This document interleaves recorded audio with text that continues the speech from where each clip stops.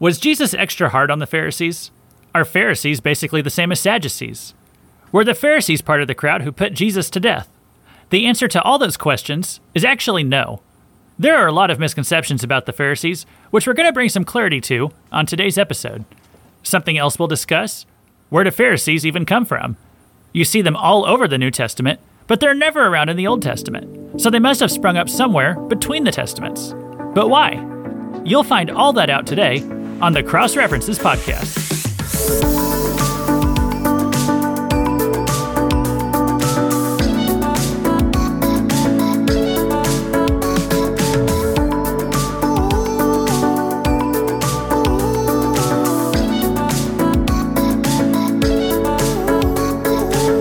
Welcome to the Cross References Podcast, where you learn how every small piece of the Bible tells one big story, and most importantly, how they all connect to the cross and Christ. Whether you're a shiny brand new Christian or a veteran Bible reader, our goal is that God's Word will make more sense to you after every episode. This is Luke Taylor. I'm a pastor and someone who watches PBS Kids.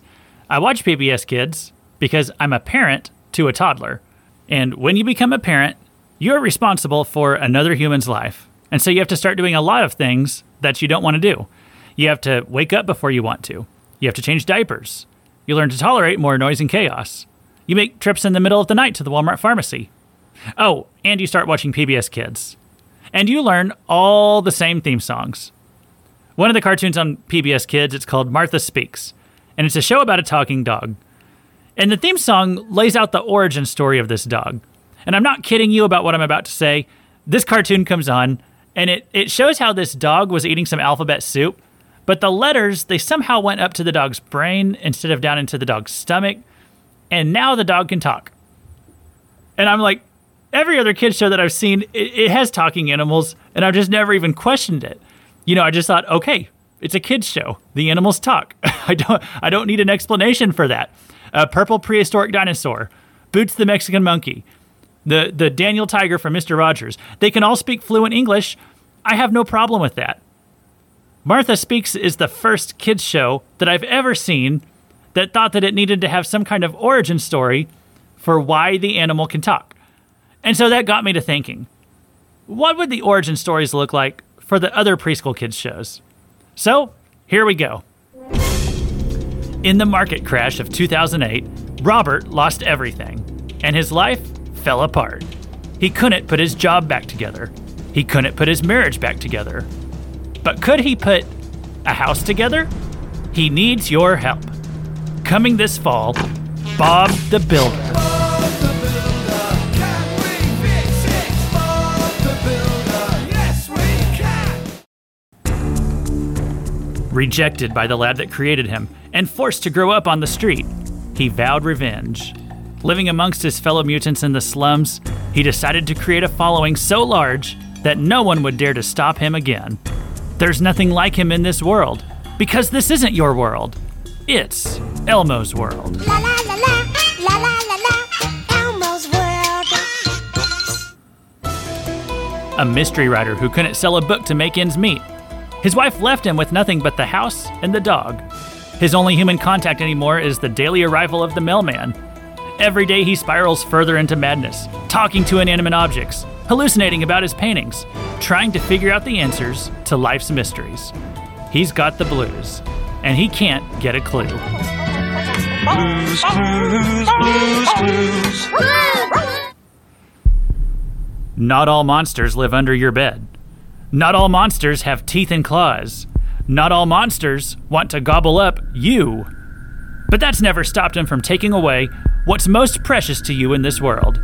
This October, beware. The Cookie Monster. Can you tell me how to get to Sesame Street? Well, I think we all love a good origin story. And if you're a New Testament reader, you need an origin story for the Pharisees. Because like I said before, the Pharisees, they aren't mentioned in the Old Testament. They weren't around back then. But sometime in the 400 years between the Old and New Testament, the Pharisees apparently started to be a thing. Because you open up the Gospels, and they're all over the place. So this isn't an Old Testament office, yet they have a prominent place in the religious life of the first century Jews. So let's talk about them today, because In my opinion, about 95% of Christians have misunderstandings and misconceptions about what the Pharisees actually were. And as always with this show, I want God's Word to make more sense to you after every episode. So grab your Bible because I've got one more origin story for you today, the origin of the Pharisees.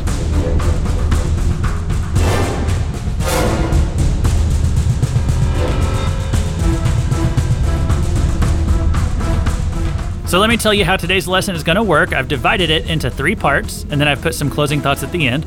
But since we're talking about a historical topic, I've decided to talk about the Pharisees through 3 different eras where they show up. And so I'm dividing this lesson into parts that are called, part 1 is the Pharisees between the Testaments, then 2, the Pharisees during the Gospels, and then 3, the Pharisees in the book of Acts. So we're going to talk about 3 different periods of time to give you the whole story of the Pharisees, basically. So we're going to be looking at the Pharisees before Jesus, and then the Pharisees during Jesus, and then the Pharisees after Jesus. All right? So let's start with the first part. Let's talk about what the Pharisees actually were, where they came from. And they come on the scene a few hundred years after the Babylonian captivity. You need to understand about the Babylonian captivity, if you don't, because this is a massive historical event in the Bible. So many books in the Old Testament are centered around this. If you don't know the history of the Babylonian captivity, I'm just saying this is something you need to get a feel for if you're going to understand a large chunk of the Bible. Lots of books are about it. One of them is Ezekiel. That's a book that we've been studying on this podcast. And he was a prophet during the time that Israel went into captivity. And the Jews went into captivity because Babylon conquered them. But as Ezekiel and many other prophets pointed out, the real reason is that God was punishing Israel because of Israel's rebellion to God. They were breaking God's law for many, many years, engaging in idolatry. So the Jews eventually got released to go home, and they eventually rebuilt Jerusalem, and they resettled in the land. They built houses. They restarted their society. They resumed their religious observance, and they became more devoted to God than they used to be. And some of the Jews, they started saying, how do we keep ourselves from going through something like that again? What can we do to make sure that Israel never gets so rebellious to God like that anymore that he punishes us?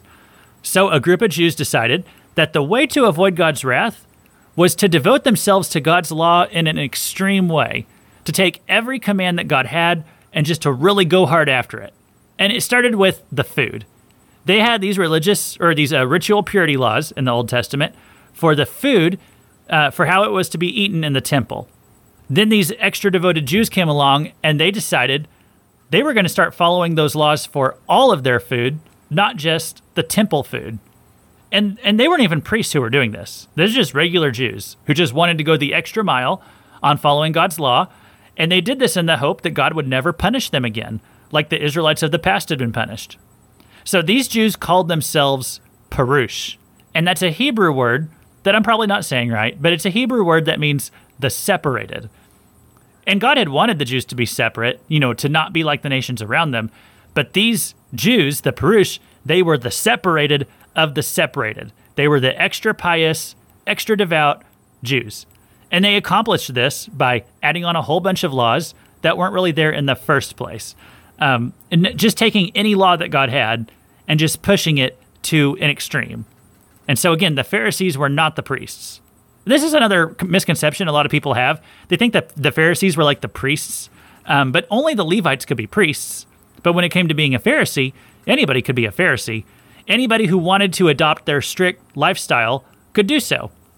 So we first see the Pharisees show up in about 150 to 200 BC, and that's what Josephus reported. He was a Jewish historian he recorded a lot of helpful history for us from back around that time. And so the Pharisees show up about 150 years, maybe 200 years before Jesus. That's when they first started showing up.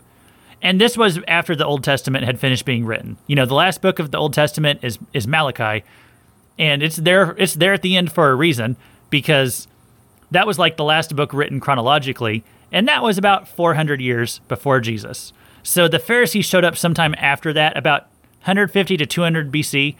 And now when they first showed up, they were the separated of the separated. Like I said, they were outsiders even in the Jewish community. So they didn't have a lot of credibility. They were just kind of seen as weirdos because they were so extremist about God's law. It wasn't yet like how you see in the New Testament where they're seen as the most, devoted followers of God in the community. When they first showed up, everyone just thought they were weird. About 130 BC, the Jewish high priest at that time was a man named John Hyrcanus. I have no idea how to say his name correctly. I think I've got John right, but his last name is Hyrcanus, okay? And he was this high priest who went a little nuts himself. He declared himself priest and king, and that offended many of the Jews, and especially the Pharisees, and they criticized him for it. They rejected him. And so when he did that, and they rejected him, John Hyrcanus and his son Alexander, they tried to wipe the Pharisees out. It is said that Alexander crucified 800 Pharisees. However, on his deathbed, and by this point it was around 76 BC, Alexander told those who came after him on his deathbed, he said to stop persecuting the Pharisees. He said it was time to listen to what they had to say. Probably because he and his dad had spent their whole lives basically trying to wipe the Pharisees out, and they never quite had done it. The Pharisees kind of remained strong. Kind of like you try to persecute any religious group, and a lot of times it makes them stronger. That happened with Christianity when Christianity was getting started, and Rome went after the Christians. So Alexander, on his deathbed, he said, you know what? Let's stop trying to kill the Pharisees. Let's listen to what they have to say. And then he died. But like I said, that was about 76 years before Jesus. And after that, the number of Pharisees really started to grow because now they got credibility in the community. And so for those 76 years before Jesus was born, the number of Pharisees is estimated, it grew to about 6,000 in the area. By the time that Jesus was born, the Pharisees had grown to about 6,000 in number, and they had kind of a credibility at this point as the morality police. They tried to keep everyone following God's law, not just they themselves, but they tried to get everyone on board with as much as they could to follow God's laws and also the extra laws that they kept putting on top of God's laws. And they functioned kind of like, honestly, more like pastors than anything. If you were to find like a modern equivalent, they were just basically the pastors of that time. The priests had kind of stopped being the most credible. A lot of the priests became Sadducees, and we might talk about Sadducees sometime because that's a totally different subject matter. But like I said, the priests were not the Pharisees, and so the Pharisees kind of took control. They took the lead as the religious authorities of their day. They had people regularly gather to hear a reading of the Bible, which was only the Old Testament at that time, and then the Pharisees would give an explanation of how it applied in modern times. And that's basically what a sermon is today. They just basically preach sermons, and they were very influential among the people. And so by the time of Jesus, they were no longer an extremist cult. They were kind of seen as the super Jews. So today, when we say a Christian is too strict or has too many rules or is too judgmental, we call them a Pharisee, and we mean it as an insult. But back then, to be called a Pharisee, that wasn't an insult, that was an honor. But here's a question. Was Jesus extra hard on the Pharisees? Like, did the Pharisees draw more of his ire than the other people groups? I would not say so. And so we'll go into our next section here, and let's talk about that. Let's talk about the Pharisees during the time of Jesus as recorded in the Gospels. And before I do, I want to break in and say something here just about my recording atmosphere today. Because the past several episodes, I've actually been recording them from a basement, literally sitting at a pool table next to an air conditioner. That's been a little interesting. And so today, my wife and I, and we took our kid, we went on a little trip to visit my dad, and I'm at the house where I grew up, and I'm just kind of sitting out here on the back porch on a farm. So that's what I'm looking at right now, and I'm just letting you know there's an air conditioner unit here, so you might hear that buzzing. I won't know till I'm finished recording, like how much of the audio of what I'm saying, how much of it is getting picked up, and what you're hearing. But you'll probably hear some birds, and you might hear a cow moo here or there. And there was a giant dog who came over and tried to join the podcast today, but I shooed her off because I don't think you wanted to hear a dog licking the microphone. So, but anyway, I'm going to cut that part out. But just wanted to let you know, if you're kind of visualizing or like wondering what am I hearing right now, that's where I am. And so this is just what you're getting the podcast from today. So, okay, let me get back into it. Part 2. the Pharisees during the time of Jesus, as recorded in the Gospels. So the Pharisees are seen as the arch enemies of Jesus, because so often he got into arguments with them. But what I want to show today is that that's really a gross oversimplification. Jesus was not generally angry with them. Like, they weren't particularly under his skin. I would say Jesus actually spent a great deal of time in outreach to the Pharisees. In fact, I think we see Jesus devoting more time to reaching and relating to the Pharisees than what he spent on anyone else. You know, the Gospels will sometimes just casually mention that Jesus would be eating a meal with the Pharisees. Like, this was just something he normally did. Luke 7:36, one of the Pharisees asked him to eat with him, and he went into the Pharisee's house and reclined at the table. So, you just see there that it was kind of a normal thing for Jesus to just go hang out with the Pharisee. That wasn't a hardship for him. But that said, Jesus often intentionally provoked the Pharisees. One of his favorite ways to do this was by healing on the Sabbath. Okay, remember, there's 6 other days in the week. But sometimes Jesus deliberately waited to do it specifically on the Sabbath. Now, I want you to think about why Jesus would do this, okay? Like, why would he do this? Why would he intentionally provoke the Pharisees? Did he just want to make them mad? I mean, just ask yourself, is that the kind of guy Jesus was? He just wanted to make people angry with him? I would say no. I think what Jesus wanted to do was help the Pharisees to get saved. He wanted the same thing for them that he did for everyone else. Think about God's character, okay? Think about the character of God. He wants people to get saved. He wants people to go to heaven. So he did those things on the Sabbath, and that broke the Pharisees' silly rules, but it didn't violate God's law. And that's what he was trying to show them. He wanted them to get saved, and that's why he provoked them. I mean, that's what it means to provoke someone. It doesn't actually just mean to make them angry. It can often mean to stimulate their thinking. And he was provoking them. He was trying to kind of goad them. I don't think he necessarily wanted them to be angry. He just wanted them to see things in a new way, bring some clarity to them, spiritual clarity. Luke 11:37 and 38. While Jesus was speaking, a Pharisee asked him to dine with him, so he went in and reclined at the table. The Pharisee was astonished to see that he did not first wash before dinner. Once again, right there, Jesus was trying to provoke discussion with them. He knew they cared about following God's law, and he knew that they were in error, but I would say that they erred in the right direction. Unlike the Israel of days past, which didn't seem to care all that much about how well they followed God's law, the Pharisees were going overboard on following it. And so doing that, it caused them to focus on the wrong things and emphasize the wrong things whenever it came to morality.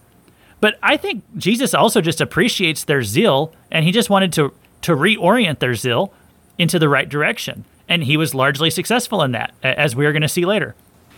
If you remember, Nicodemus was a Pharisee. He came to Jesus by night, and this is told in John 3. But that's back at the start of Jesus' ministry. When it was not socially acceptable for a Pharisee to be talking with Jesus. That's why he comes to Jesus in the middle of the night. But by the time you get to the end of Jesus' ministry, the Pharisees are openly talking with him. It's not a social faux pas anymore. It's totally cool just to have him over for dinner. So here's what I would say you should think about the Pharisees. At the beginning of Jesus' ministry, they were usually antagonistic to Jesus, but toward the end of his ministry, they were on pretty good terms. Like Luke 14:1. One Sabbath, when he went in to dine at the house of a ruler of the Pharisees, they were watching him carefully.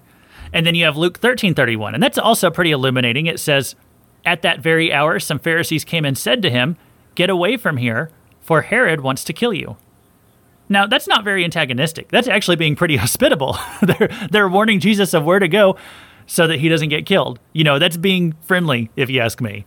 And now, were there some bad Pharisees who were so hard-hearted that they provoked some of Jesus' wrath? Totally. Matthew 23, that's the angriest you've ever seen Jesus. And most of that anger is directed at the Pharisees. But people seem to take the Matthew 23 statements that Jesus made, and they think it describes his attitude in general toward the Pharisees. But if you look, the number of friendly interactions with the Pharisees, they outweigh the negative ones. And again, they get more and more friendly the more and more they get to know each other. You sometimes hear statements like this. Jesus always got along with the outsiders. It was the Pharisees. and the religious people that he had a problem with. You know, I've heard non-believers say that. I've heard Christians say that. I've heard pastors say that. It's flat out wrong. You know, people say this because they kind of want to demonize following the Bible too much. They want to act like if you're too interested in being a good person, that you're one of those religious people, and that Jesus wouldn't have liked you very much. And it's ridiculous. You know, I cringe when I hear people say it. It's so ignorant and shallow. Like, let's go back to Luke 13. This is the verse I was just reading a moment ago. At that very hour, some Pharisees came and said to him, "Get away from here, for Herod wants to kill you." And he said to them, "Go and tell that fox, behold, I cast out demons and perform cures today and tomorrow. And the third day I finish my course." So look at how they warned Jesus about Herod. And then Jesus calls Herod a fox, meaning in a negative way right there. Okay?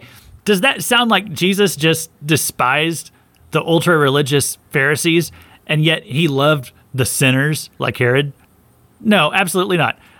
So when people say, I mean, Jesus loved everybody, but you know, he didn't favor the non-religious people and just have a chip on his shoulder about the religious people. You know, it wasn't like that at all. So when people say things like that, they're just being ignorant. And was Jesus' problem with the Pharisees that they were just too strict, that they were following God's law too much? I would not necessarily say that. I think Jesus would extensively apply God's law as well. Listen to this verse, Matthew 5:21 and 22. "You have heard that it was said to those of old, 'You shall not murder, and whoever murders will be liable to judgment.' But I say to you that everyone who is angry with his brother will be liable to judgment. Whoever insults his brother will be liable to the council. And whoever says, 'You fool,' will be liable to the hell of fire." That was Jesus speaking right there. So he basically took a command in the Old Testament about murder, and he kind of did what the Pharisees do. Like, he applied it way more extensively than what it originally said on paper. Now, was that wrong? I mean, Jesus is doing it, so I'm not going to say it was wrong. I think he was just taking principles from God's law and applying them on a broader basis. That's not to say the Pharisees didn't go overboard sometimes. I'm just saying it's not necessarily a bad thing to think about how God's law applies in lots of different situations. Listen to what Jesus said in the same chapter, Matthew 5:27 and 28. "You have heard that it was said, 'You shall not commit adultery.'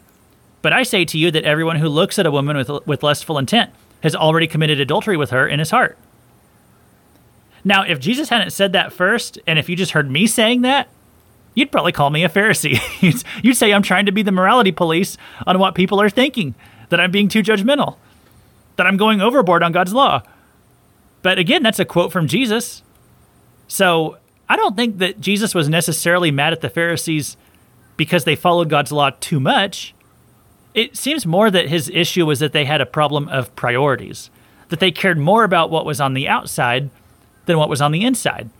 So that's why in the angry chapter I mentioned before, Matthew 23, Jesus said this in verse 27, "Woe to you, scribes and Pharisees, hypocrites! For you are like whitewashed tombs, which outwardly appear beautiful, but within are full of dead people's bones and all uncleanness." We actually just talked about whitewashing in the previous lesson, the Ezekiel lesson. Whenever you spread whitewash over something, you're trying to make it look nice on the outside, make it look new and clean, even if it might be deteriorating on the inside. And Jesus uses that same metaphor here, talking about the Pharisees, that they should have been more interested in what's on the inside than on the outside. So, priorities. Matthew 23 starts off in verses 1 through 3. "Then Jesus said to the crowds and to his disciples, 'The scribes and the Pharisees sit on Moses' seat, so do and observe whatever they tell you, but not the works they do, for they preach, but do not practice.'" So I want you to notice something from those verses. Jesus affirmed the authority of the Pharisees. He said you should listen to them. He said they sit on Moses' seat, do and observe whatever they tell you. Jesus said that. He said, listen to what they say. He said, don't do what they do, because they only care how you look on the outside. But, God cares about the heart.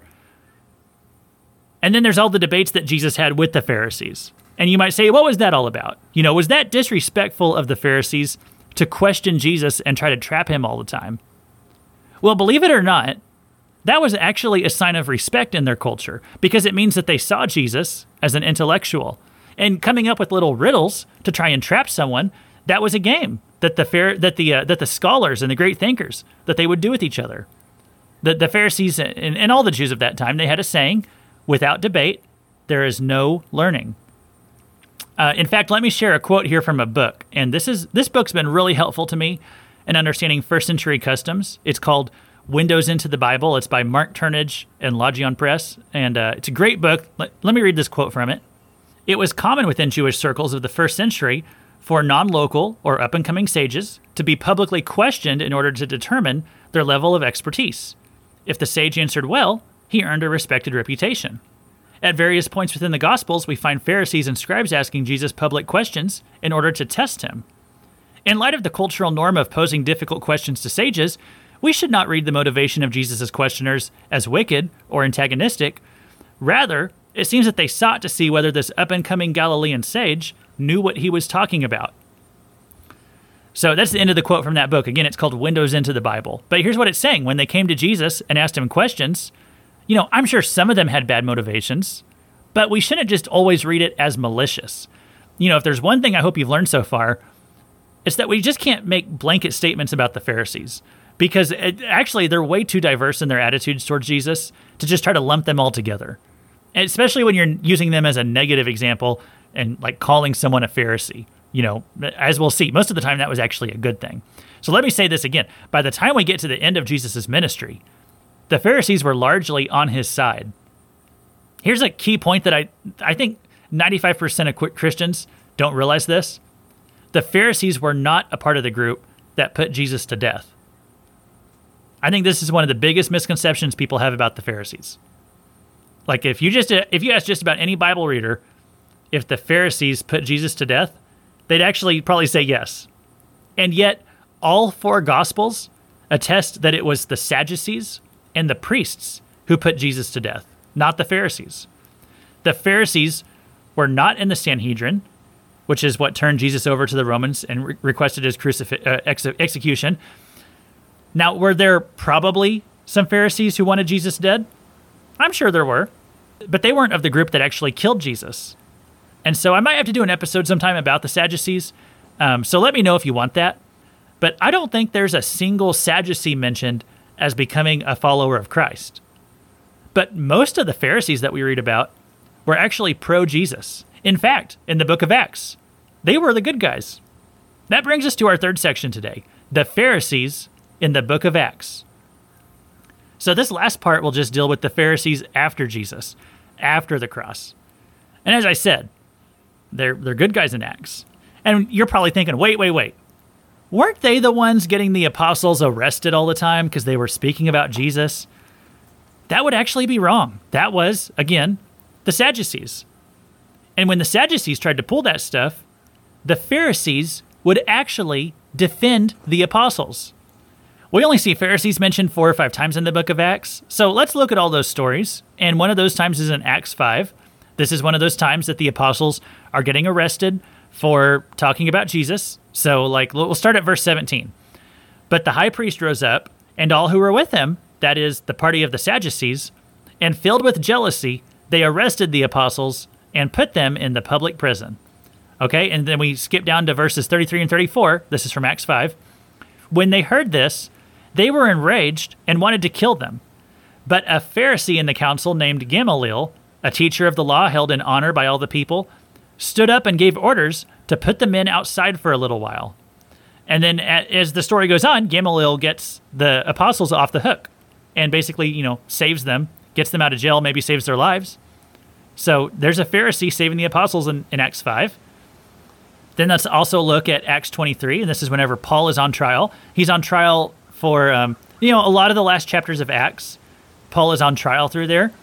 But there's this one moment that you read about in Acts 23, 6 through 9.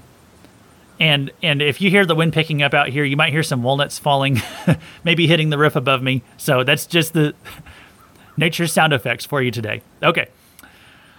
So Paul's on trial in Acts 23. And so in verses 6 through 9, Paul is speaking about being a Pharisee, and he's not ashamed of it at all. But look at verse 9. It says, Then a clamor arose, and some of the scribes of the Pharisees' party stood up and contended sharply, We find nothing wrong in this man. What if a spirit or an angel spoke to him? So here we see Paul's on trial, and there's the Pharisees right there standing up and defending Paul. They say there's nothing wrong with what he's saying. And I'll add in another note here from Josephus, and we mentioned him before, the Jewish historian of that time. He mentions that the Pharisees also defended James, the brother of Jesus, and that they petitioned the Roman governor of Syria to not put him to death. So after the cross, the Pharisees are the good guys. So I know saying this is kind of messing with some of your heads today. But most people just assume that the Pharisees are basically the villains of the New Testament. But they're honestly not. That's not a biblical point of view. So remember that. The next time you're tempted to call someone a Pharisee, okay, just remember that's mostly a compliment. And that's a point that Paul makes too in Acts 26:5. Paul identifies himself as a Pharisee. He said, "They have known for a long time, if they are willing to testify, that according to the strictest party of our religion, I have lived as a Pharisee." And then in Acts 15, there's a big fight among the Christians, and it's about how much of the Old Testament law that they still need to follow. And so, of course, the Pharisees, they get right in on that because that's their big thing. It says in Acts 15:5, "But some believers who belonged to the party of the Pharisees rose up and said, 'It is necessary to circumcise them and to order them to keep the law of Moses.'" So we're not going to get into that whole debate today.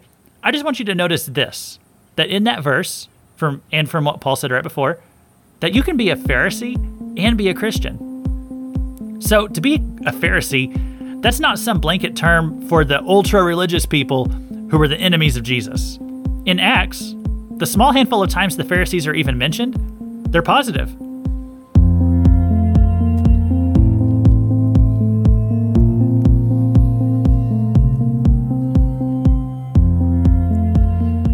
We'll close down in a few minutes with a quick recap and some personal applications. And again, if you have a question on this chapter, just leave a comment or shoot us an email, crossreferencespodcast@gmail.com. And I'd be happy to take questions or recommendations on subjects that you think I should tackle in the future if you want to listen on the Sadducees, who I would argue that they are better candidates for villains of the New Testament, if we have to name someone as that. So, if you want to do that, just let me know what you'd like to hear. The next time on this podcast, we are going to continue into Ezekiel 14.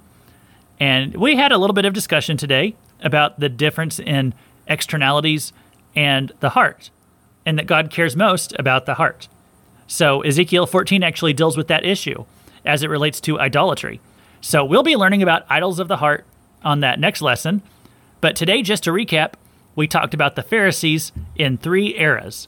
Where they started, which was the intertestamental period. That's what we call the 400 years between the testaments, between Malachi and Matthew. We call that the intertestamental period. So that was the first part, the Pharisees before Jesus. Then we talked about the Pharisees during the time of Jesus, and then the Pharisees after the time of Jesus. And that was the book of Acts and beyond. And as I said, they began as a sect of Jews who were intent on not letting Israel fall back into sin, which previously that had led to the Babylonian captivity. And they had good intentions, but they went a bit extreme. They added rules to Scripture.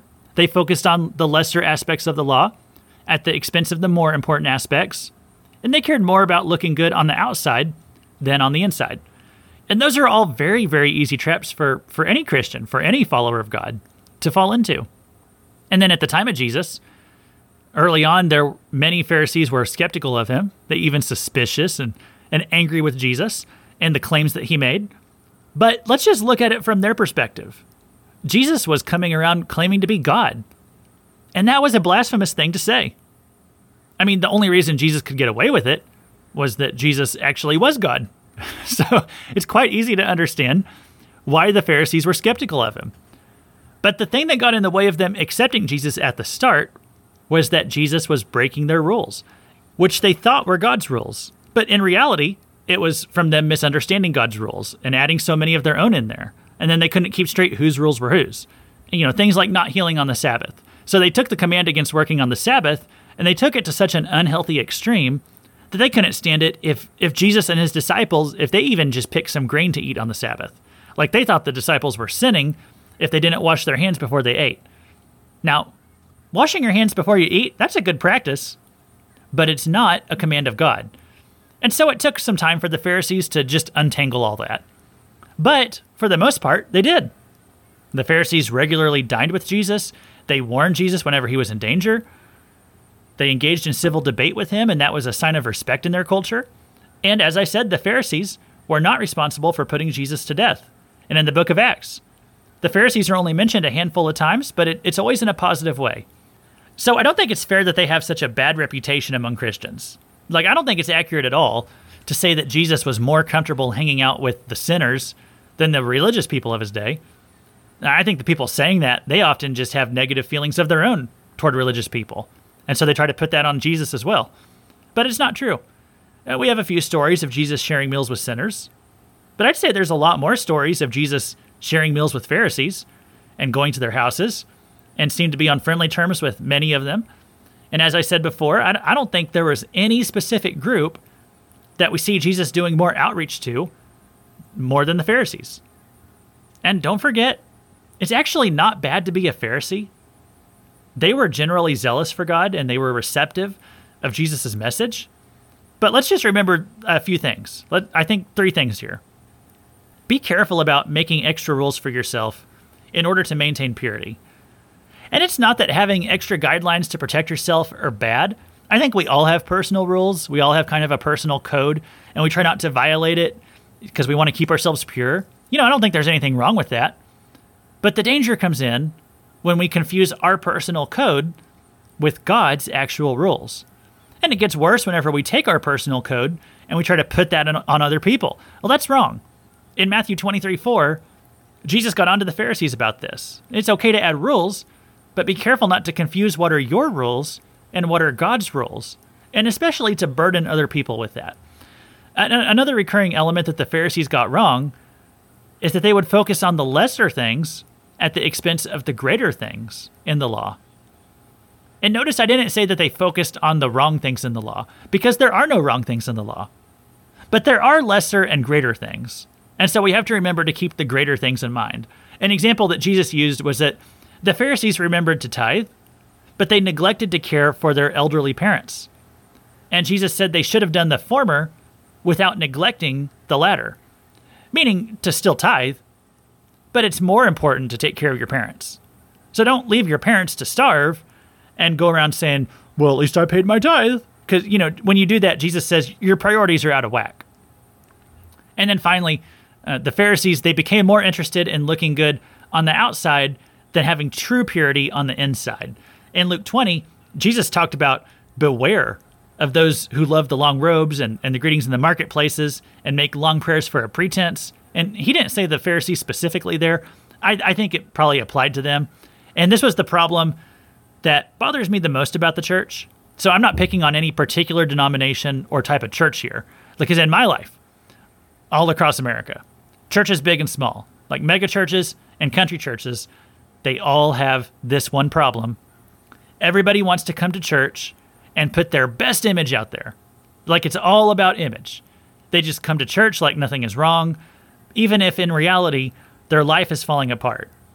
And I'd say this too, like after nearly a decade involved in church leadership, I can tell you, by the time you learn about a problem going on in a congregant's life, like a major problem, by the time you learn about it, it's usually too late to even do anything to help.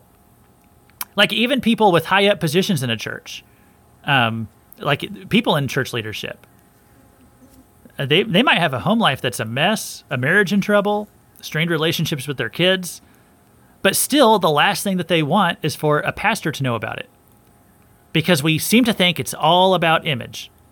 So listen, I'm not saying you always need to come to church and just make yourself the center of attention, okay? That's not what I'm telling you to do. What I do think we need to be more willing to do is talk to our pastors or our church leadership to help us whenever we're having problems and to let them help you sort it out, because that's why God put them in your life. So don't be afraid to ask for help. And another thing I've learned as a pastor is that people have this idea that if the pastor thinks they're doing good, then God must think they're doing good. That if they have the pastor's approval, then that must translate into God's approval. And that's just silly. A pastor's a human being, and a pastor can be fooled. And you shouldn't care what your pastor thinks of you nearly as much as what God thinks. So please don't fall into that trap with your pastor either, because man looks on the outward appearance because that's all that he can see. But God looks on the heart. And this was a lesson the Pharisees forgot, and a lesson that I think all church people sometimes forget. And this is why the Pharisees got such a bad reputation, a much worse reputation than they deserve, in my opinion, because we can all be more like the Pharisees than we want to admit. Thanks for listening to the Cross References podcast. This has been Luke Taylor, reminding you that if you parent a 3-year-old, this isn't your world anymore. It's Elmo's world.